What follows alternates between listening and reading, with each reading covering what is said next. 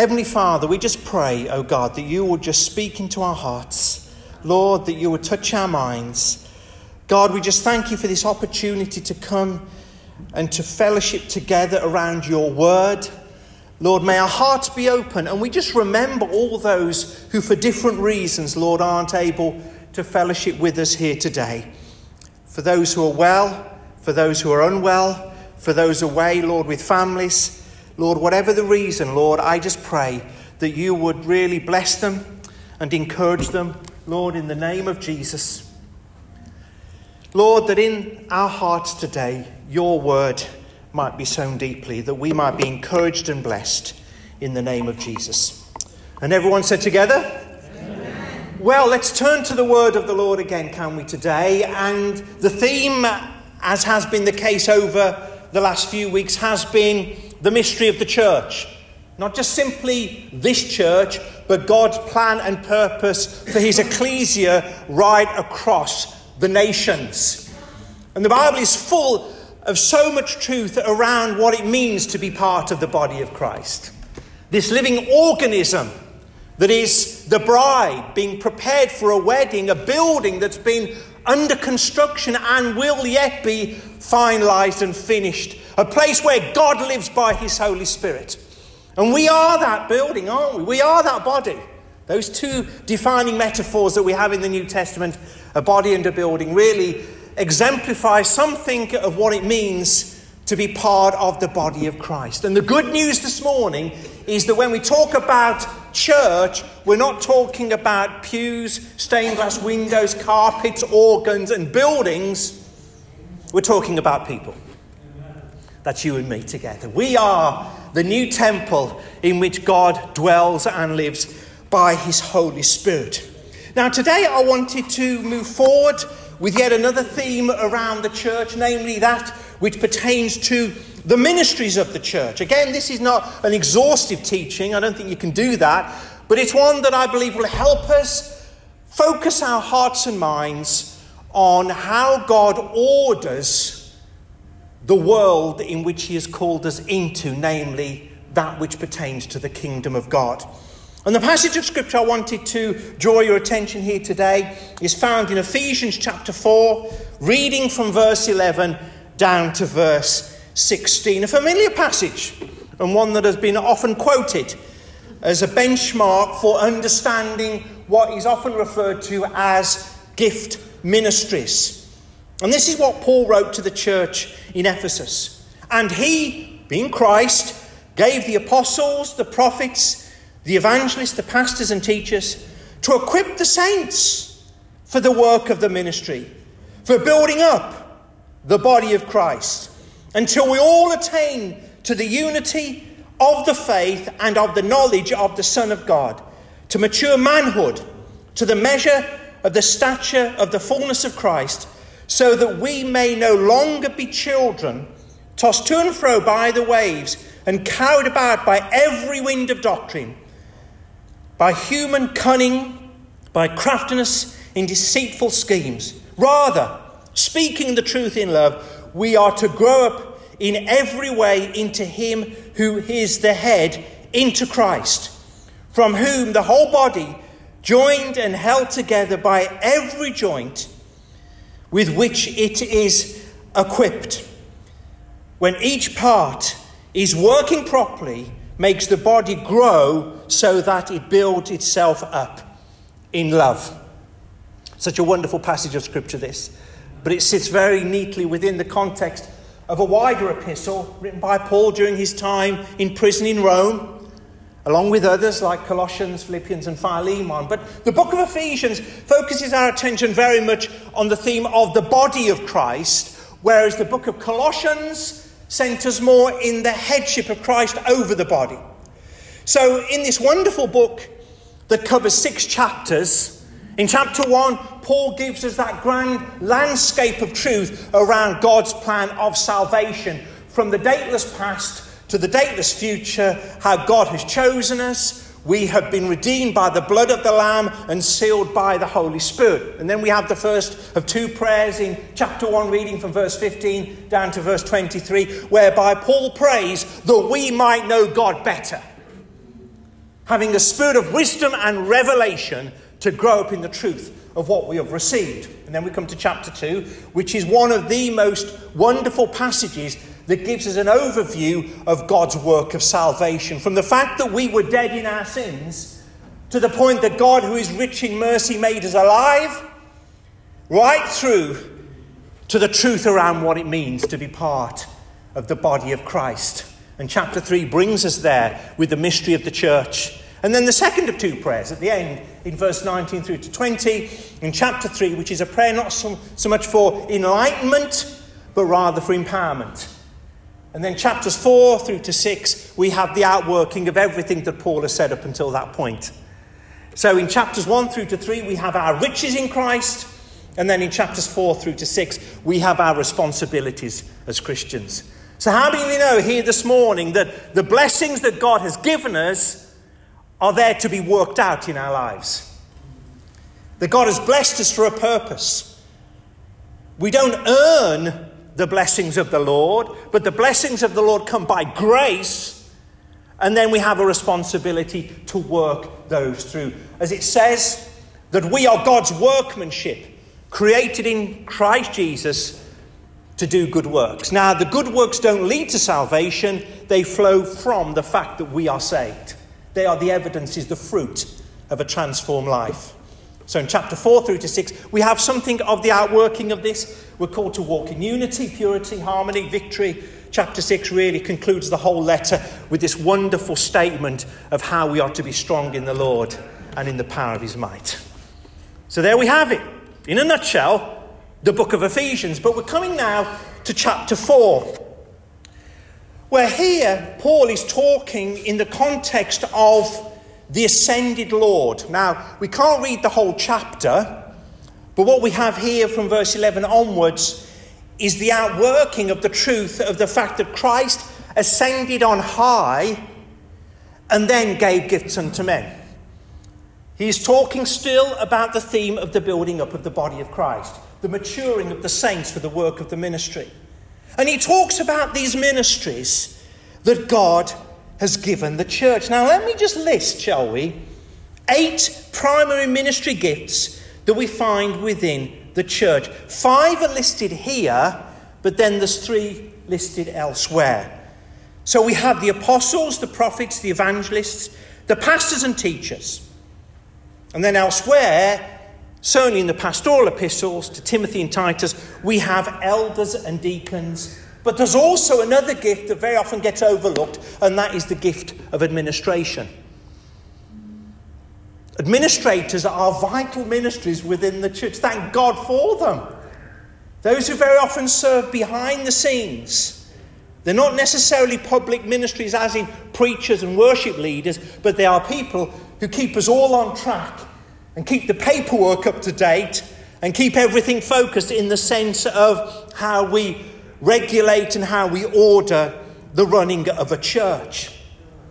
So we have all of these ministries. You could argue from the New Testament perspective that actually the apostles, prophets, evangelists, pastors and teachers all function as elders. Another word that needs to be understood is the word shepherd. A pastor is a shepherd. These are shepherding ministries. It's not hierarchical as in a pyramid structure of power and authority. Actually, they are servant ministries that are there to serve the body of Christ. They don't sit at the top of the pyramid. The pyramid in the kingdom is upside down. The kingdom of God is an upside down kingdom. So all those who serve and lead do so from a place of lifting others up. They are the foundations upon which everything can rest, and of Christ himself being the true foundation, the cornerstone, the bedrock of faith. Everything rests upon him. So we have these ministries. Apostles are mentioned in the New Testament. The word apostle simply means a sent one, a missionary. So Paul's an apostle, and others were called apostles. They were pioneers, weren't they? Groundbreaking ministries who went where no one had been before. To establish churches, to equip the church, to be there as a role model for others to follow. Paul was such a man to the Gentiles, whereas Peter was an apostle to the Jews. The prophets were very much those who brought the inspiration of the word of God, exhortation, challenge. The evangelists, those bringing the gospel, preaching the word of God. Philip being one, Acts 8, a glorious revival in Samaria after that persecution following the death of Stephen. Philip then goes to Samaria and has a revival campaign across the city. And such wonderful things happened as he preached the word of God. Pastors and teachers, very often local church-based, whereas the previous three tend to be more, sometimes at times, itinerant, parachurch. They tend to function across churches, whereas pastors and teachers tend to be local church ministries. Although they have an influence and a role outside a congregation, they are nonetheless very often resident ministries that sit within the context of a local church. Elders and deacons, interesting ministries these are. If you look at the qualifications of both of these ministries, the only difference between the qualification of an elder as opposed to a deacon is that an elder has to be apt to teach. All the other qualifications are the same, and they are essentially to do with character. A faithful man, a family man, a fruitful man, somebody who bears in their lives the very residence of the kingdom of God, a faithful person committed to Scripture and loyal and faithful. And the lists are mentioned there in Titus as well as the book of Timothy. But these are ministries that serve within the church. And then administrators, thank God for them, those who keep the paperwork in order. Although actually the original Greek word for administration carries a wider meaning than simply a pen pusher or somebody who organises and plans things. It's actually to do with somebody who brings structure and strategy. So there's a visionary context to that as well. So let's move on, shall we? Let's just look further at something of what the word of the Lord is saying. So as we look at these ministries here this morning, what are they and what do they represent? Well, I believe that they represent the fullness of the ministry of Christ in and through the church. So if you put all these ministries together, what you have is Jesus. Because he is all of these things, isn't he? And more. He's an apostle, a prophet, evangelist, a pastor, he's a teacher. He's an elder, he's a deacon. He's a very good administrator. So when we have these ministries flowing and functioning together, what you have is the full measure of the stature of Jesus Christ. So if that's the case, then that would then conclude in our thinking that every church therefore must be exposed to all of these ministries in one way or another in order to flourish and to grow. What do I mean by that? Well, I mean that if all of these ministries represent the fullness of the body of Christ, him being exalted in heaven, then surely these ministries need to work amongst us today. Now, some would say, well, we have pastors and teachers today, and maybe the odd evangelist, but certainly the apostles and the prophets, they went out after the first century ended. You know, Paul being the last one, or John or Peter. So we don't have any of these ministries today, but we do have the pastors and the teachers and the elders and the deacons. Well, I believe that there is a sense of continuity with these ministries. Now, one thing that we do need to say about that is that when it comes to the work and the ministry of an apostle, there are two types of apostle. There are those that we could describe as the apostles of the Lamb. Jesus' 12. Those who are called to follow Christ as we read of it in the Gospels. Now, they represent a unique company of people. But then there are other apostles who were appointed. Maybe the first group are apostles with a capital A, and all other apostles were apostles with a small a. So they functioned in a different capacity. But nonetheless, these were groundbreaking pioneer ministries. And I think we have them today. Sometimes people function in that ministry without even knowing that that's what God has called them to do. Now, we also need to understand something very important. These ministries are not titles of superiority. They are simply the designated calling of God upon a person's life. So Paul, first and foremost, was a servant of Christ, called to be an apostle. He didn't boast about that as some kind of badge of superiority. He recognized that was the call of God upon his life and bent over backwards to prove that he wasn't some kind of super-duper preacher, but rather he was the least of all the apostles. He bent over backwards to enforce his own humility, to say, look, I'm not the one who sits at the top of the triangle. I am the one who serves and supports you. So all of these ministries aren't hierarchical in the sense of control and power as we understand it in an earthly sense, but they are there to serve the body of Christ. They are there to be the means by which God's word is accomplished amongst us. So, if you were to ask the question of all these gifts, what is the most important gift? I would say that it's the gift that's needed at the time. If you have a group of people gathered in some church auditorium and nobody knows anything about Jesus, they're all unbelievers, what kind of ministry do you need in that context? Well, you need an evangelist. And if many come to faith, then you need somebody maybe to bring some teaching and some pastoral care. That company of people who don't know the Lord don't need an in-depth Bible study on Revelation chapter 6. It'll go over their heads. Now they might respond, who knows? But different ministries serve in different ways. And I think that even as believers, we all need to ask ourselves the question, what kind of ministry do we need to be exposed to? Now, very often within local churches, it's usually the ministry of the pastor and the teacher that people tend to align themselves with. That's an eldership gift. But I found in my own life that very often if you're feeling a bit discouraged and you want God to help you, very often the tendency then is to think, oh, what I need is a pastor, a shoulder to cry on, somebody to bring a bit of encouragement and to lift my head up a bit higher than what it is. Now that might be helpful, but maybe what's needed is not a shoulder to cry on. What is needed is a prophetic ministry to say, this is the way of the Lord, walk ye in it.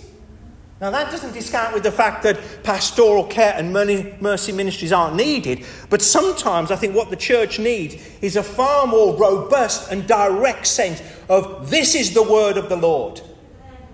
I think very often there's too much focus on trying to massage people's vulnerabilities and to try and win little arguments and get them around corners when in fact what they need is the word of the Lord into their lives. Now I don't mean that in any harsh way. It's just that I know in my own life that very often at significant points when I've looked to the Lord for help, it's been the word of the Lord, shape up, pull your socks up, move forward, and I'm with you. Now, in that, the pastoral gift flows because great strength flows into a person's life when they know the word of the Lord. But maybe what we've tended to do is focus too much on mercy ministries, and we go round in circles trying to help people, trying to counsel people, trying to encourage people. And more often than not, we don't get very far. But what we maybe need to do is to say, Lord, what kind of ministry do we need to sit under? What kind of ministry? Paul said to Timothy, he said, you're a pastor, but do the work of an evangelist. And evangelism, soul winning, reaching out with the word of the Lord has to be something that is really top of the list in terms of what God's called us to do and what he's called us to be. So as we look at the purpose of these gift ministries, I've listed 5 in terms of trying to unwrap how these ministries work. Number 1, As Paul so clearly tells us, they are there to equip the church for the work of the ministry. The word equip carries with it the idea of a bride being prepared for a wedding, a ship being prepared for a maiden voyage, or an army being prepared for a battle. There's a sense to which there is a purpose and there's an outcome to what we see transpire. These ministries are there to equip the church for the work of the ministry. So when we look at the ministry of an evangelist, what picture gets painted in our minds in terms of that gifting? Well, we think, well, there's a Billy Graham, there's a Reinhard Bonnke. There's somebody else who comes into town, we hold a meeting, they preach the gospel, everyone gets saved and we all go home. Now that is good and God can use that. But actually what Paul says is that the ministry, whether that be an apostle, a prophet, evangelist, a pastor or teacher, their role and their calling is to prepare or to equip the saints for the work of the ministry. So what is the work of an evangelist? It is to equip the church to be evangelistic.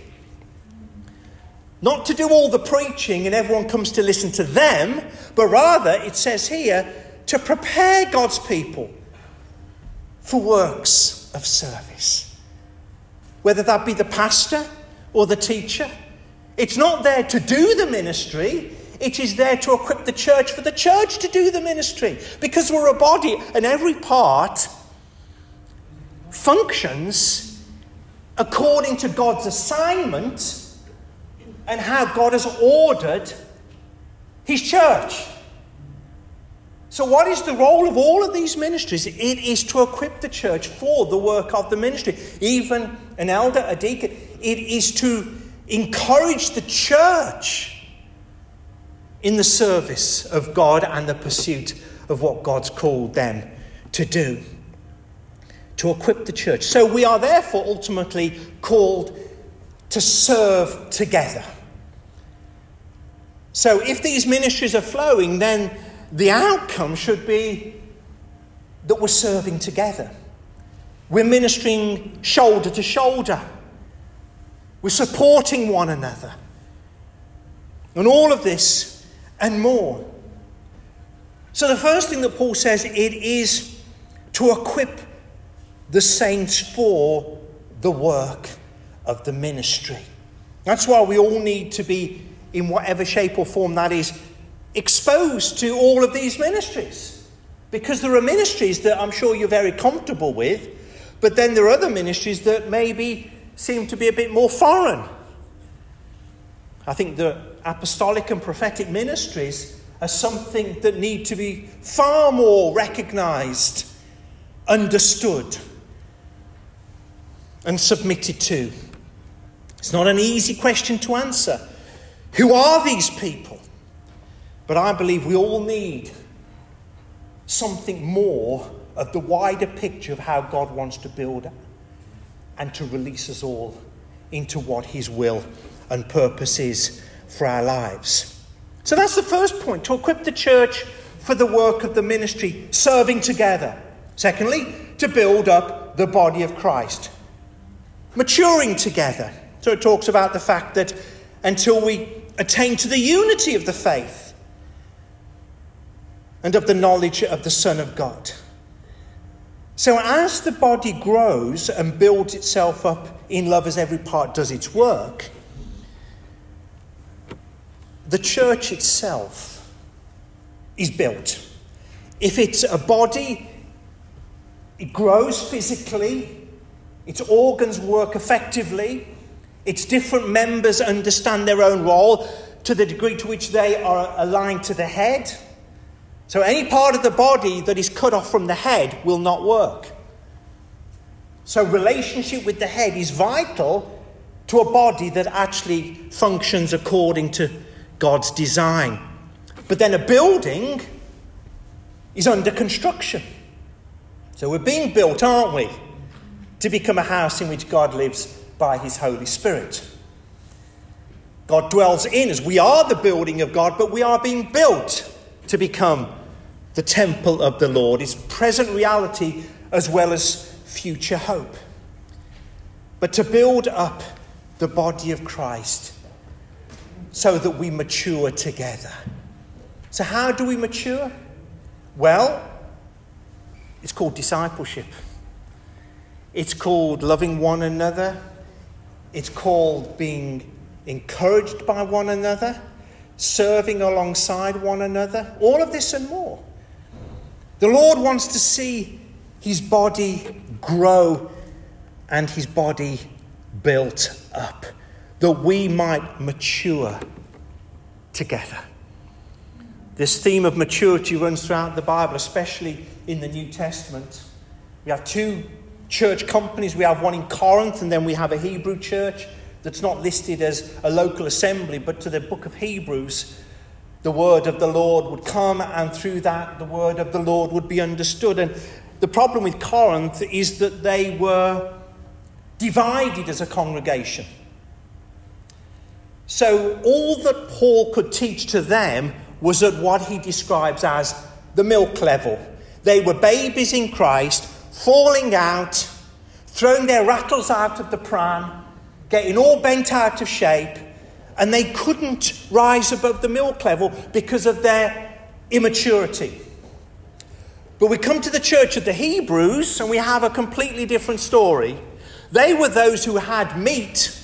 They'd known the deeper things of God, but because of persecution and intimidation, they'd gone back from the point of enjoying meat to the point that they needed milk all over again.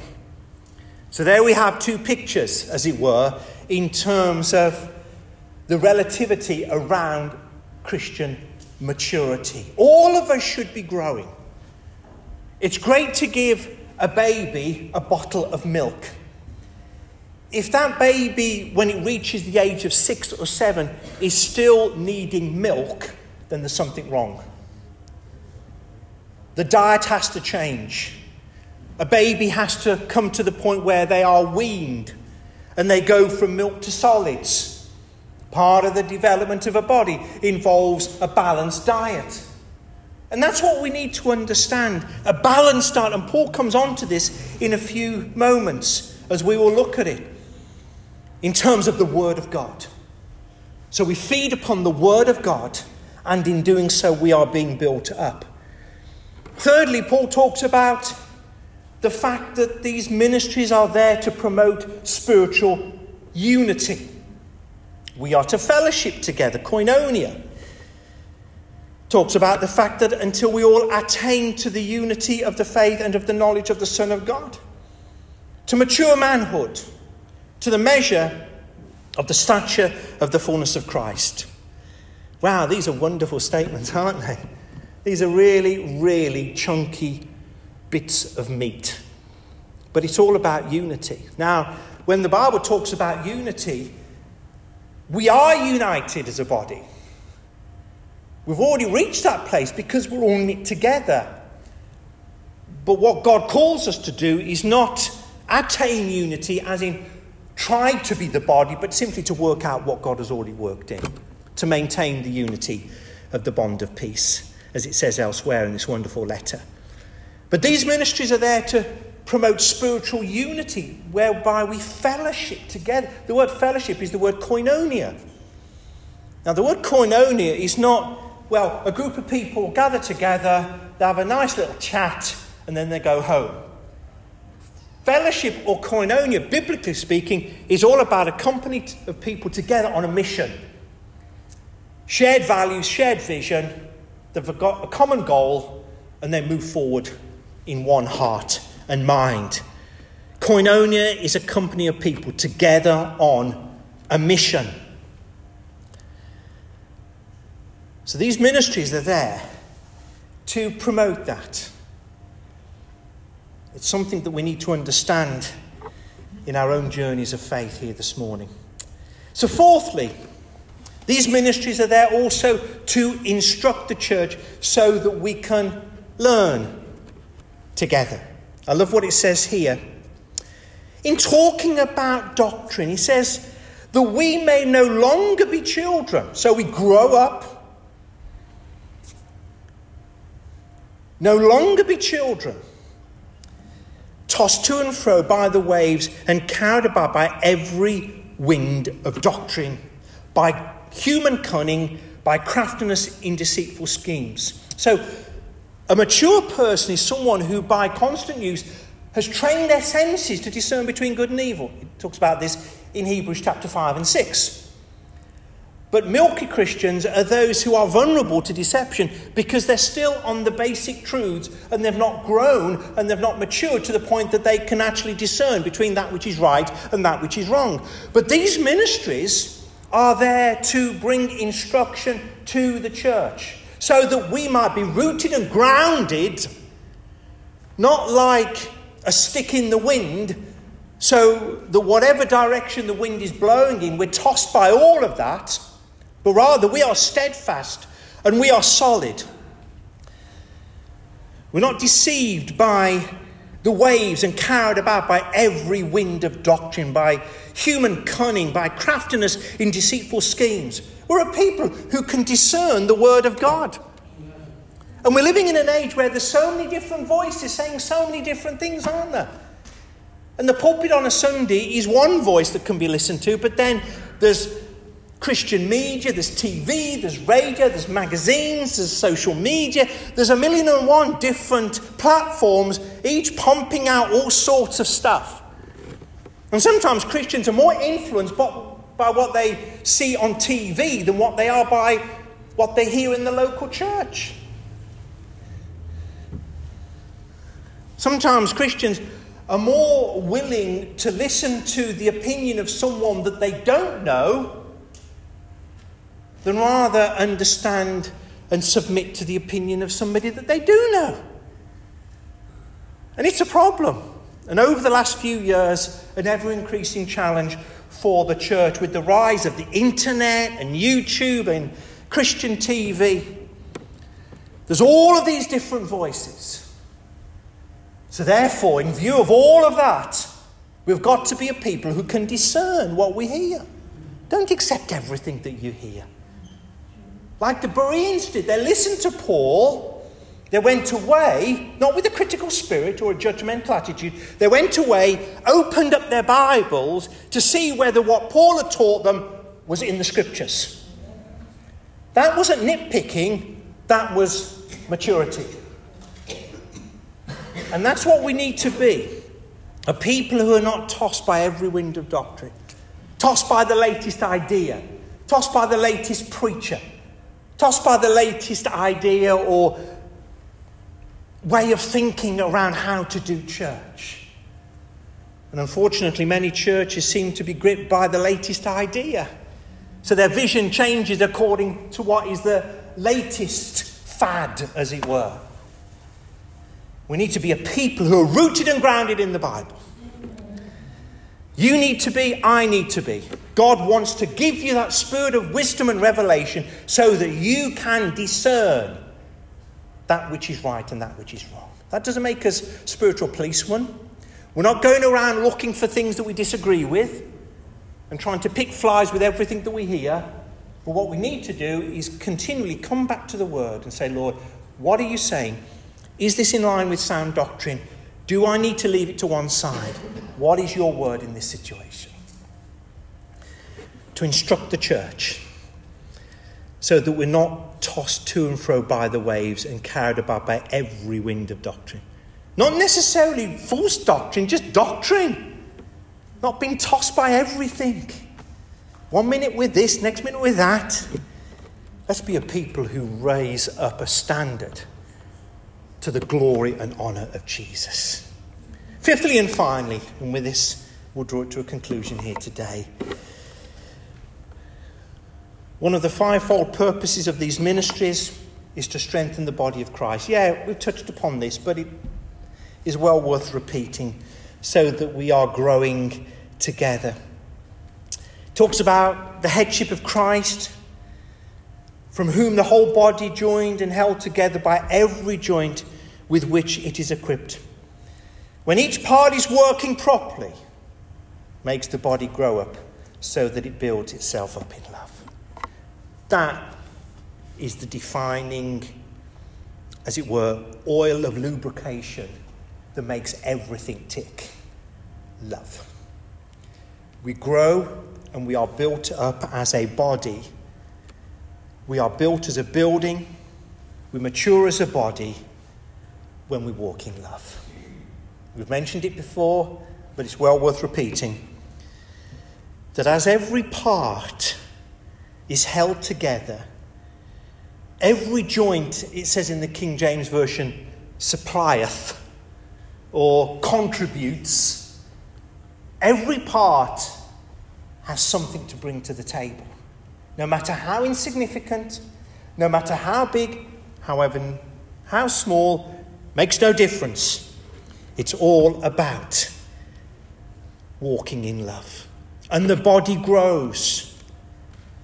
It's not talking about numerical growth here, it's talking about spiritual growth. Although things that are healthy do grow, and numeric growth must not be discounted. We need to believe that the Lord will add to us, that we will grow. But church health is always more important than church growth. If you get health, then you get something that can grow to become something that the Lord will add to. So we rejoice in that as well. So the fivefold purpose of these ministries, to equip the church for the work of the ministry. Not to do the ministry, but to equip all those who are part of that group for them to do the work of the ministry. Secondly, to build up the body of Christ, to promote spiritual unity, to instruct the church, and to ultimately strengthen the body of Christ together. So that's the ministries that God has given us. And we need to be, as a people, aligned to all that God has and all that he wants to say into our lives, so that we might be exactly what Christ has called us to be. Amen. Let's just pray together, shall we? Father God, today, we thank you for your word. We thank you because your word is alive and active, a double-edged sword that pierces, Lord, that separates joints and marrow, the soul and the spirit, Lord. It reads and discerns the attitudes of the heart. We thank you, O Lord, for today. So may this word, Lord, enrich our hearts. In Jesus' name, amen.